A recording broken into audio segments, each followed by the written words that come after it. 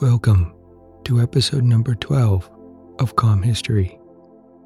This is a memoir episode featuring part 3 of Titanic, My Survival Story. I'm Harris, and I created this time machine of tranquility to bring you the drama and excitement of history, but in a calm tone, so you can just chill and relax. Alright, this is part 3 of a Titanic survivor's first-person account. If you haven't listened to parts 1 and 2 yet, then just hit pause and go enjoy those episodes. If you have listened to those prior parts already, then I'll start with a summary of the prior episode to remind you where things left off. In the prior episode, the Titanic voyage got underway. Our passenger shared his experiences and observations during the first few days of travel. This included a lot of ominous signs, which were a bit spooky.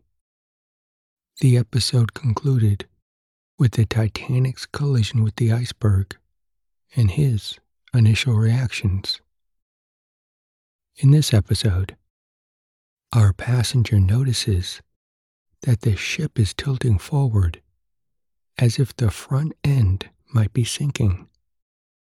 He describes how most passengers are relatively calm, and some are even too calm. All passengers are told to put their lifebelts on and to report to the top deck. The women and children are told that they will be the first to get into lifeboats. This episode will conclude with the men standing on the upper deck, quite confused and wondering what will happen to them. If you enjoy this episode and can't wait for part 4, then you don't have to. Just become a Silk member and you can get immediate access to part 4, part 5, and part 6, which is the final episode in this series. You'll be able to listen to all 6 parts as a single, continuous 2.5-hour episode. This is free for a limited time and also includes access to 400 other podcast episodes, including Titanic 360.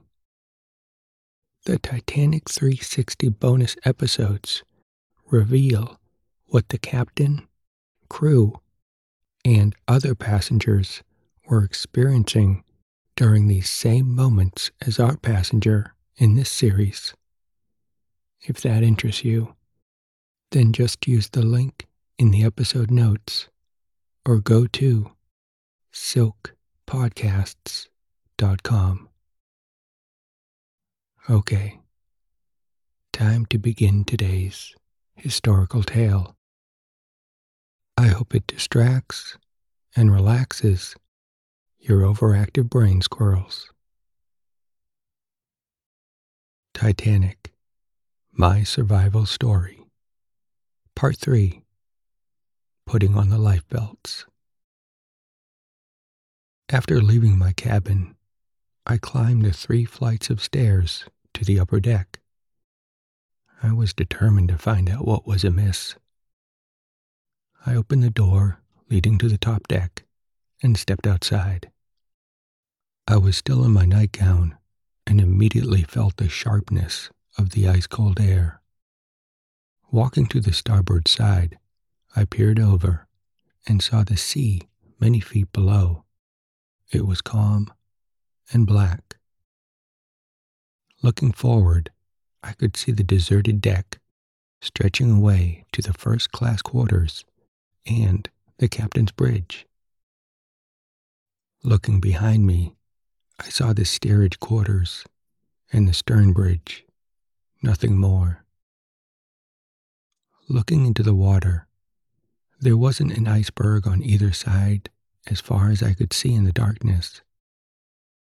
There were 2 or 3 men on deck, including the Scotch engineer who played hymns in the saloon. We compared notes of our experiences. He had just begun to undress when the engine stopped and had come up at once. So unlike me in my nightgown, he was properly dressed. Neither of us could see anything amiss. All was quiet and still. Shrugging our shoulders, the Scotchman and I went down to the next deck. Through the windows of the smoking room, we saw a game of cards going on, with several onlookers. We went in to inquire if they knew more than we did. They had felt more of the heaving motion, but so far as I remember, none of them had gone out on the deck to make any inquiries. This was surprising, because one of them had seen an iceberg go by the windows, and it towered above the decks. He had called their attention to it, and they all watched it disappear, but then they just resumed their game. We asked them the height of the iceberg, and some said 100 feet, and others said 60 feet. One of the onlookers, a motor engineer traveling to America, said, "Well, I'm accustomed to estimating distances, and I put it between 80 and 90 feet. We accepted his estimate and made guesses as to what had happened to the Titanic. The general impression was that we had just scraped the iceberg with a glancing blow on the starboard side. As a result, they had stopped the ship as a wise precaution and to examine her thoroughly all over." One of the men said, "I expect the iceberg has scratched off some of her new paint, and the captain doesn't like to go on until she is painted up again." We laughed at his estimate of the captain's care for the ship. But alas, poor Captain Smith. By this time, he already knew what had really happened. One of the players, pointing to his glass of whiskey and turning to an onlooker, said, "Just run along the deck and see if any ice has come aboard. I would like some for my drink." We laughed at his imagination, but the forward deck was actually covered with ice that had tumbled over from the iceberg. I left the smoking room and went down to my cabin to read for a bit. I'm filled with sorrow to think I never saw any of the occupants of that smoking room again. I soon heard people walking about the corridors. I looked out, and I saw several individuals standing in the hall talking to a steward. Most of them were ladies in nightgowns. Noticing other people were going upstairs, I decided to go on deck again. It was too cold to go out again in a nightgown, so this time I put on a jacket and trousers and walked up. There were now more people looking over the side and walking about. They were questioning each other as to why we had stopped, but without obtaining any definite information. I stayed on deck for several minutes, walking about vigorously to keep warm. I occasionally looked downward to the sea, as if something there would indicate the reason for the delay. The ship had now resumed her course, moving very slowly through the water, with a little white line of foam on each side. I think we were all glad to see this. It seemed better than just standing still. I soon decided to go down again. As I crossed from the starboard to the port side, I saw an officer climb on a lifeboat on the port side and begin to remove the cover. I don't remember that anyone paid any attention to him. Certainly, no one thought that they were preparing to man the lifeboats and embark from the ship. All this time, there was no apprehension of any danger in the minds of passengers. No one was in any condition of panic or hysteria. It would have been strange if they had been, because there wasn't any definite evidence of danger. As I passed to the door to go down, I looked forward again and saw to my surprise an undoubted tilt downwards of the front of the ship. It was only a slight slope, which I don't think anyone had noticed, or at least they hadn't remarked about it. As I went downstairs, a confirmation of this tilting forward came in something unusual about the stairs. I had a curious sense of something out of balance and of not being able to put my feet down in the right place. Naturally, being tilted forward, the stairs would slope downwards at an angle and tend to throw one forward. I couldn't see any visible slope of the stairway. It was perceptible only by my sense of balance at this time. On deck D, there were 3 ladies standing in the passage near the cabin. I think in the end they were all saved. It is a good thing at least to be able to chronicle meeting someone who was saved after noting so many who were not. They remarked, "Why have we stopped?" I replied, "Well, we had stopped, but now we are going again." "Oh no," one replied. "I can't feel the engines as I usually do, or hear them. Listen." We all listened, and there was no audible engine sound. I had noticed earlier that the vibration of the engines is most noticeable when lying in a bath.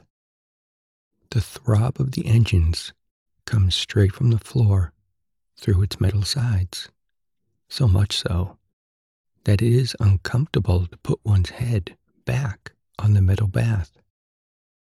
I decided to use this method to check the engines at this moment. I took the ladies along the corridor to a bathroom, and I had them put their hands on the side of the bath. They could feel the engines throbbing down below, and were happy to know that we were making some headway. I left them with that reassurance, and I headed back to my cabin. On the way, I passed some stewards standing carefree against the walls of the saloon. One of them, the library steward again, was leaning over a table, writing. They had no knowledge of the accident, nor any feeling of alarm that we had not yet resumed full speed. Their whole attitude expressed perfect confidence in the ship and the officers. As I neared my cabin, I saw a man standing in the hallway, fastening his tie. He asked, "Any fresh news?" I replied, "Not much. We are going ahead slowly, and she's down a little bit at the bows. But I don't think it's anything serious. Come in and look at this man," he laughed. "He won't get up." I looked in, and in the top bunk lay a man with his back to me. He was closely wrapped in his bedclothes, and only the back of his head was visible. "Why won't he get up? Is he asleep?" I asked. The man in the top bunk then grunted to us, "You don't catch me leaving a warm bed to go up on that cold deck at midnight. I know better than that." We both told him laughingly why he had better get up. but he was certain he was just as safe there, and all this dressing was quite unnecessary. Not being able to convince him, I left them, and I went to my cabin. I put on some underclothing, sat on the sofa, and read for about 10 minutes. I then heard the noise of people passing up and down the hallway, followed by a loud shout from above. All passengers on deck with lifebelts on. I placed the 2 books I was reading in the side pockets of my jacket. I picked up my lifebelt and I headed upstairs while tying it on. As I came out of my cabin, I remember seeing the purser's assistant. He had his foot on the stairs and was about to climb them. He whispered to his steward and jerked his head significantly behind him. I didn't think anything of it at the time, but now I have no doubt that he was telling him what had happened to the ship. I walked upstairs with the other passengers. No one was running or seemed alarmed. I met 2 ladies coming down. One seized me by the arm and said, "Oh, I have no lifebelt.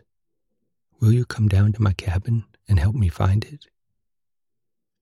I returned with them to Deck F. The lady who had addressed me was holding my arm all the time in a vice-like grip, much to my amusement. We found a steward in her gangway who took them to find their lifebelts. Coming upstairs again, I passed the purser's window on Deck F, and I noticed a light inside. When halfway up to Deck E, I heard the heavy metallic clang of the safe door. It was followed by a hasty step retreating along the hallway towards the first-class quarters. I have little doubt it was the purser, who had taken all valuables from his safe. He was probably transferring them to the charge of the first-class purser in the hope they might all be saved in one package. That is why I said previously that the envelope containing my money was probably not in the safe at the bottom of the sea, but rather it is probably in a bundle with many others like it, waterlogged at the bottom. Reaching the top deck, I found many people assembled there. Some were fully dressed, with coats and wraps, well prepared for anything that might happen. Others had thrown wraps hastily around themselves when they heard the summons to equip themselves with lifebelts. They were not in much condition to face the cold of that night. Fortunately, there was no wind to beat the cold air through our clothing. Even the breeze caused by the ship's motion had died away because the engines had stopped again. The Titanic now lay peacefully on the surface of the sea, motionless, quiet. It wasn't even rocking to the roll of the sea. Indeed, this sea was as calm as a lake, except for the gentle swell, which didn't affect a ship the size of the Titanic. To feel the ship so steady and still was like standing on a large rock in the middle of the ocean. It gave one a sense of wonderful security. But there was now more evidence of the coming catastrophe than when I was on deck previously. One sign was the roar and hiss of steam escaping from the boilers. It was coming out of a large steam pipe reaching out of one of the funnels. It was a harsh, deafening boom that made conversation difficult. No doubt, it increased the apprehension of some people merely because of the volume of the noise. Imagine 20 locomotives blowing off steam at a low key. This is the unpleasant sound that met us as we climbed out onto the top deck. It is likely that the engineers were venting the steam to prevent a boiler explosion if water rushed into those compartments. This is speculation, and I didn't hear anyone connect this noise with the danger of a boiler explosion. From the time we came on deck until I was able to get into a lifeboat, I heard very little conversation of any kind among the passengers. It is not the slightest exaggeration to say that no signs of alarm were exhibited by anyone. There was no indication of panic or hysteria, no cries of fear, and no running to and fro to discover what was the matter. There was also no explanation as to why we had been summoned on deck with lifebelts, and what was to be done with us now that we were there. We stood there quietly, looking on at the work of the crew as they manned the lifeboats. No one ventured to interfere with them or offered to help them. Most of the men and women stood quietly on the deck. Some paced slowly up and down, waiting for orders from the officers. Now, before I proceed, it is important to keep in mind the amount of information at our disposal. Men and women act according to judgment based on knowledge of the conditions around them. The best way to understand some inconceivable things that did happen is to imagine yourself standing on deck that night. It may seem ridiculous that some women refused to leave the ship, or that some individuals returned to their cabins. Keep in mind, these people didn't know the ship was going to sink. It made sense to not feel danger that night. The air was still, and it was a beautiful starlit night. The ship had come quietly to rest without any indication of disaster. There wasn't a visible iceberg, and no one could see any hole in the ship's side through which water was pouring in. Nothing was broken or out of place. No sound of alarm, no panic, no movement of anyone except at a walking pace. We had an almost complete absence of any knowledge about our situation. We didn't know the nature of the accident, the extent of the damage, or the danger of the ship sinking in a few hours. We also didn't know the numbers or capacities of the lifeboats, the rafts, and other life-saving appliances available, or what other ships were near or coming to help. I think this was the result of the deliberate judgment of the officers, and perhaps it was the best thing that they could have done. It would have been an enormous challenge to control all the passengers on the ship. It is also likely that the officers didn't have a firm understanding of the big picture. Throughout this time, people were pouring up the stairs and heading to the crowd. I remember thinking that it would be good to return to my cabin and rescue some money and warmer clothing if we were to embark in lifeboats. But seeing people still coming upstairs, I decided it would only cause confusion if I passed them on the stairs. So I remained on deck. I was now on the starboard side of the top deck. The time was about 20 minutes past midnight. I watched the crew at work on the lifeboats. Some were arranging the oars. Some were coiling ropes on the deck.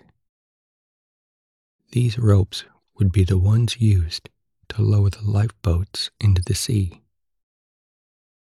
As we watched, cranks were turned that swung the lifeboats away from the ship and clear of the edge of the deck.